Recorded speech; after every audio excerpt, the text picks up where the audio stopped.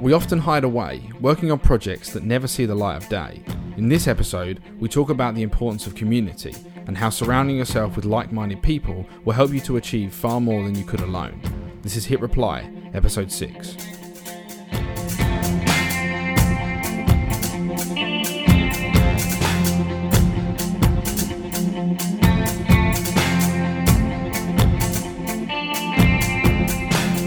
Hey, and welcome to Hit Reply, the podcast that gives you an inside view on what it's like to start a startup. I'm Mike. And I'm Fred. And in this episode, we talk about the importance of community. Yeah, so this is one that I'm really excited about because I often find myself recommending this to people when chatting about how to be productive and how to achieve your goals in shipping side projects and moving towards starting a business. So I think it's going to be a good one. This is also something we mention in our book, Learning to Launch, which you can read online for free at learningtolaunch.co. And we mention in the book that we often hear it said that you become like those you surround yourself with. And there's a quote from Jim Rohn that says, "You are the average of the 5 people you spend most time with."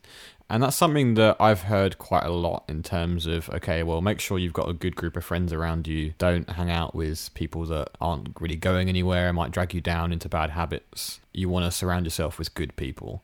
And sometimes some friendships you've got to move on from, and you've got to just make sure that you're investing in the right friendships. So I kind of understood it from that perspective, but I've also been thinking about how it applies digitally, and we spoke a bit about this in the book.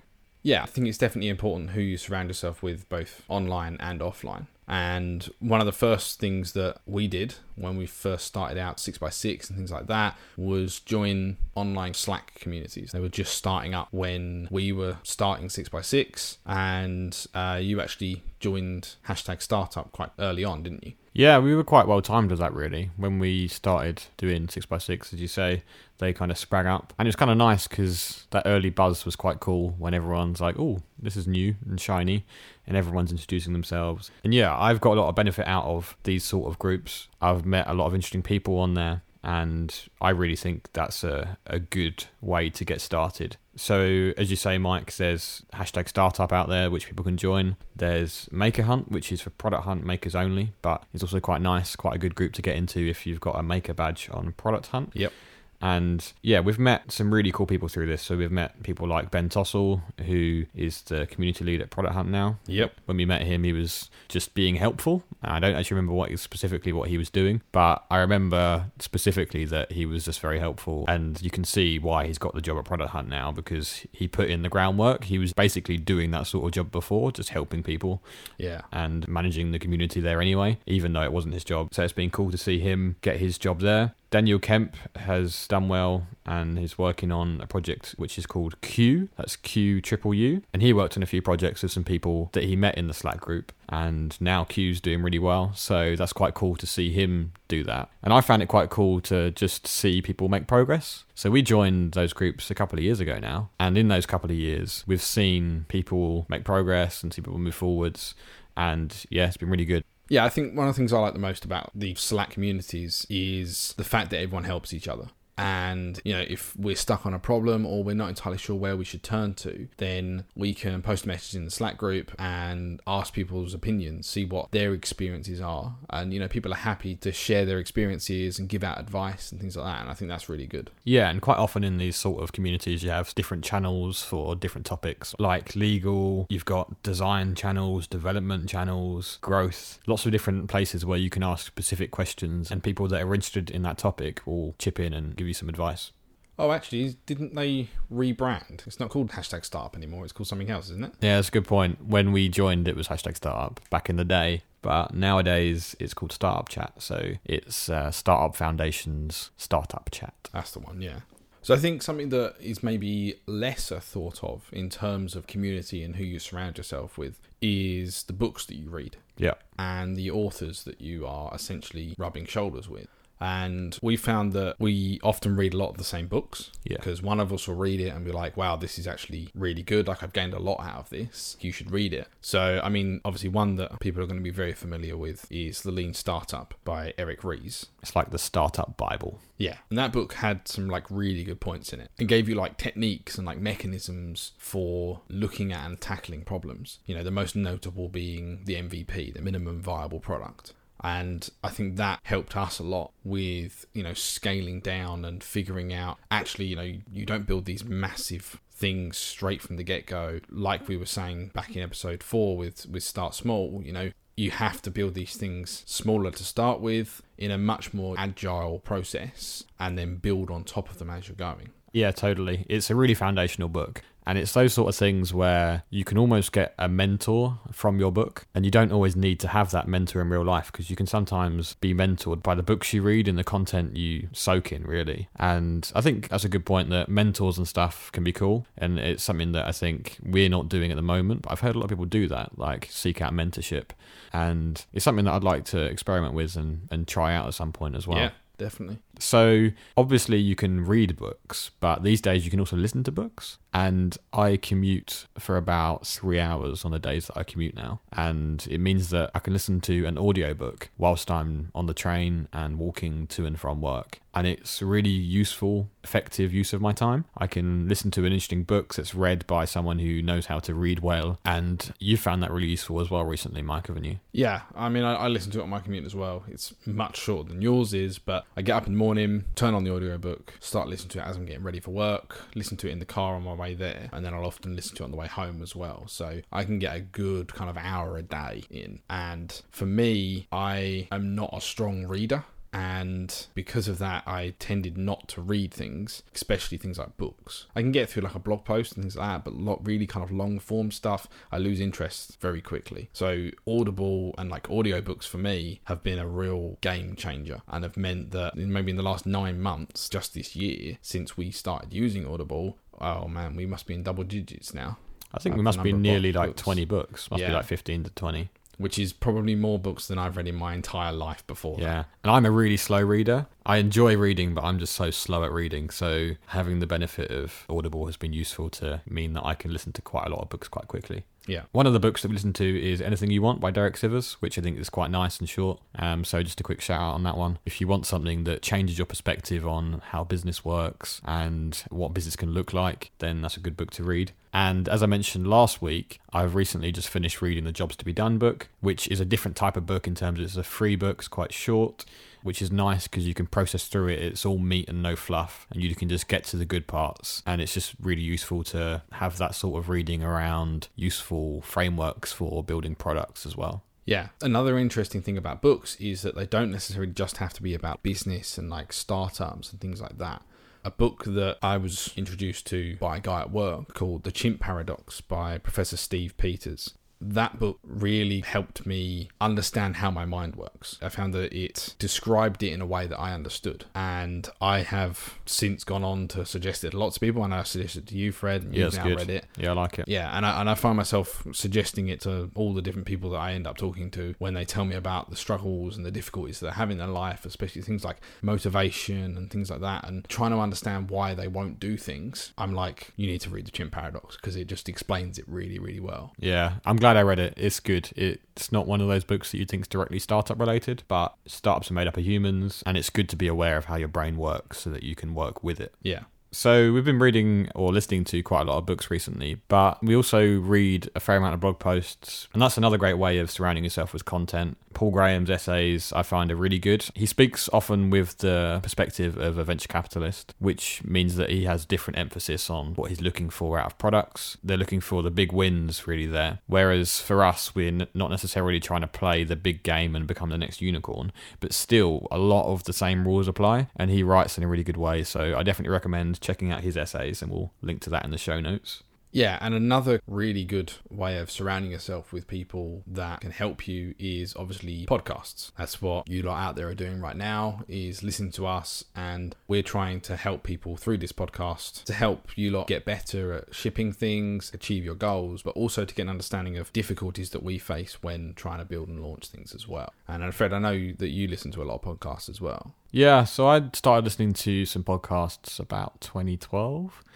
And one of the first podcasts I listened to was Product People which was hosted by Justin Jackson and Carl Fox. And they were just starting out chatting to people about the products that they were making and interviewing different makers. And it was really interesting to hear the interviews of these makers and talk about their products and their journey. So that was one that I really enjoyed. And I think that was a foundational one for me in terms of encouraging me to think about this more and to dig into it more. Yeah, and I think Justin's latest podcast, Mega Maker, is something that we've both been listening to. And it's interesting hearing someone else going through what we're going through as well, which is a similar thing that we're trying to get across in this podcast as well.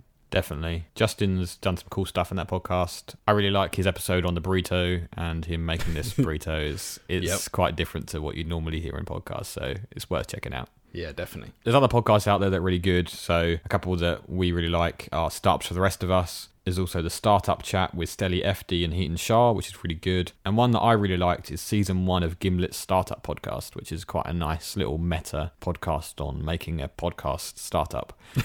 It's a bit of a tongue twister, but it's quite cool if you haven't seen it before. You probably have. It's quite famous, but if you haven't, I recommend checking it out. So obviously everything we've spoken about up until now has all been about consuming content, but equally it's important to produce content yourself as well. Yep. And by doing that, it produces kind of a level of accountability. So one of the things that we did when we started 6x6, our challenge to build 6 things in 6 months, was to blog every week about what we were doing, about our experiences, about what we'd learned. And part of that meant that we were telling people what we were going to do. And that meant that we had to do it, because we didn't want to go back on our word. We didn't want to go back on what we had said. And that's a really important point, that external pressure is healthy. And I wrote a blog post about this recently, that pressure is healthy and that I put myself under pressure and other people around me put me under pressure to keep me accountable. And I think that's a healthy thing, that it's good to have some level of pressure. Obviously, not all pressure's good, but there is a healthy pressure there. And there's scientific backing to this as well. There's a quote from the Psychological Bulletin, volume 142.2 from February 2016, page 198, which says, prompting people to monitor their progress can help them achieve their goals, but some methods of monitoring are better than others. Specifically, we would recommend that people be encouraged to record, report, or make public what they find out as they assess their progress. Yeah, that's definitely what we found with 6x6. And I think that's what we would encourage other people to do. So whether it's blogging or tweeting or telling your mum or your cat or something, just tell someone what you're doing and then you will be held accountable by those people. Totally. The main message here is that you shouldn't go alone. You shouldn't expect to just do this on your own and it go well. You can do it on your own, obviously, but you're just making things harder for yourself. If you use the accountability of telling other people, then that'll really help you. You don't want to go alone. It's almost like you'll die in the desert. When it gets tough and the water's low, that's where you'll die. And we did that a lot, and it's not a good place to be in. So we really encourage people that tell someone. So another form of accountability that we've touched on in previous episodes is masterminds. And I have only recently joined one. I'd been looking one for a little bit, but couldn't find a group that fitted with me. And I've now joined one that has a really good group of people in it. And we've only had a couple of calls so far, but I'm finding that the pressure generated from that is helping me achieve more. So you may be wondering, what is a mastermind? What is this thing? So the concept of a mastermind was originally introduced in the 1920s. It was called a mastermind alliance, and it was introduced by Napoleon Hill in his book The Law of Success, and then he expanded upon that in Think and Grow Rich in the 1930s. Interestingly, Benjamin Franklin was also in a similar group, which he called a junto, and Napoleon Hill described a mastermind like this: the coordination of knowledge and effort of 2 or more people who work toward a definite purpose in the spirit of harmony. He also says, no 2 minds ever come together without thereby creating a third, invisible, tangible force, which may be likened to a third mind, the mastermind. So that's where masterminds come from, is this idea that when you come together and you collaborate together, that you have almost a third mind appears, in terms of you're more than the sum of your parts. You don't just all turn up and all chip in. There's almost a multiplication that goes on when you have these meetings. So one of the biggest benefits, obviously, is the obvious accountability. But alongside that, there's the other benefits of the ability to give back and to give feedback and to help out other people. It's not just a one-way street of just receiving benefits. You're there giving feedback to other people and helping other people out. So I found that really cool, just to be able to offer often say really obvious stuff. It's not normally like, wow, that's like super profound. It's more just listen to someone, hear what they're saying, and then frame them with a question. And then they'll be like, oh, I didn't think of it like that. Or quite often it's just permission. It's just someone will be like, I'm not sure if I can do that. And you're like, you could totally do that. Just go and do it. And then it kind of removes the excuses for them of not being able to do it because they don't feel like they can, because of imposter syndrome or whatever it is. It means that they're clear now to go ahead and do it and not feel like they're not worthy of it. So to put that into more real world terms and more in a way that we experience it, a mastermind is kind of a small group. There's normally maybe 3, 4, maybe 5 people in that group who meet up once a week on a regular call to discuss what they've been working on in the previous week and what they plan to achieve in the current week. And that's one of the really important bits there, is it makes you say what you've done and if you've achieved your goals from the week before and what you're going to do, and you'll be held accountable for what you say you're going to do. There's also different ways of running those. So Fred, I know your one, you do kind of a hot seat each week. I found the hot seat really useful. So the hot seat idea is that you spend the majority of the call on just one person. So they have that week's call to go deep on any questions they've got or any issues they're going through. And as a result of that, in our group, we've seen some amazing things happen, really. We've seen people totally change the direction of their business, from going one direction to going another direction. In fact, a couple of the guys in our mastermind have had that happen to them in the last months. And just through asking the right questions and digging into what they really want out of stuff, they've found it really useful to help get clarity on the direction they should be going in. So I find that really exciting to be a part of that and to be able to help bring clarity there.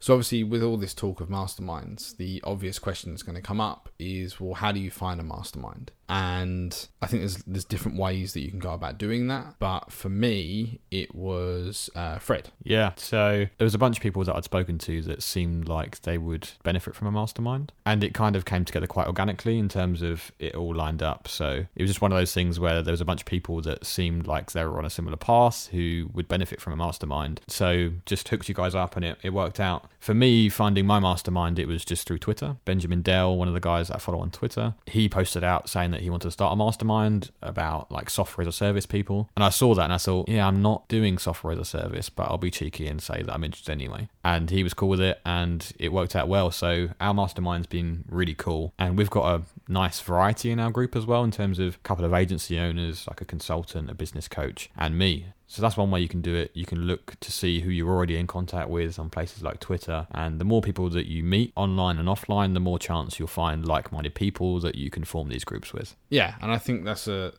main point here, is you need to tell people that you are looking for a mastermind group and see who kind of comes forward and says, actually, yeah, I'd be interested in doing that as well. If you're looking for a more kind of structured way of doing it, there is a channel on Startup Chat that is specifically for joining and creating masterminds. So there is, if you're part of that Slack group, that's a great place to start to look for a mastermind group as well. So to wrap up on this week's episode, we just really want to emphasize how important it is to surround yourself. Definitely. And there's so many benefits you get out of that, from the accountability that you can get, from the learning you can get, from the ways you can give to other people as well. And it's not just something that applies to your friends, those 5 people that you surround yourself with in your day-to-day life. It also applies to the people that you surround yourself with digitally. And it's important to surround yourself with a bunch of good people and good content that will help you to get to where you want to go on the path you're on. Yeah, totally. So you can find this episode's show notes at hitreply.co/6,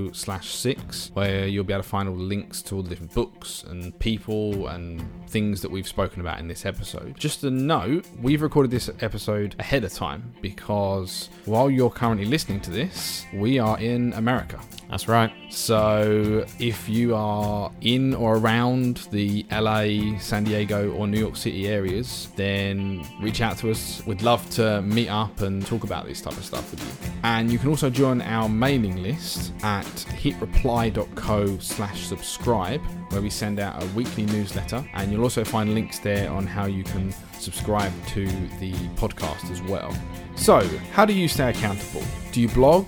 Do you tweet? Or are you already part of a mastermind? Hit reply and let us know.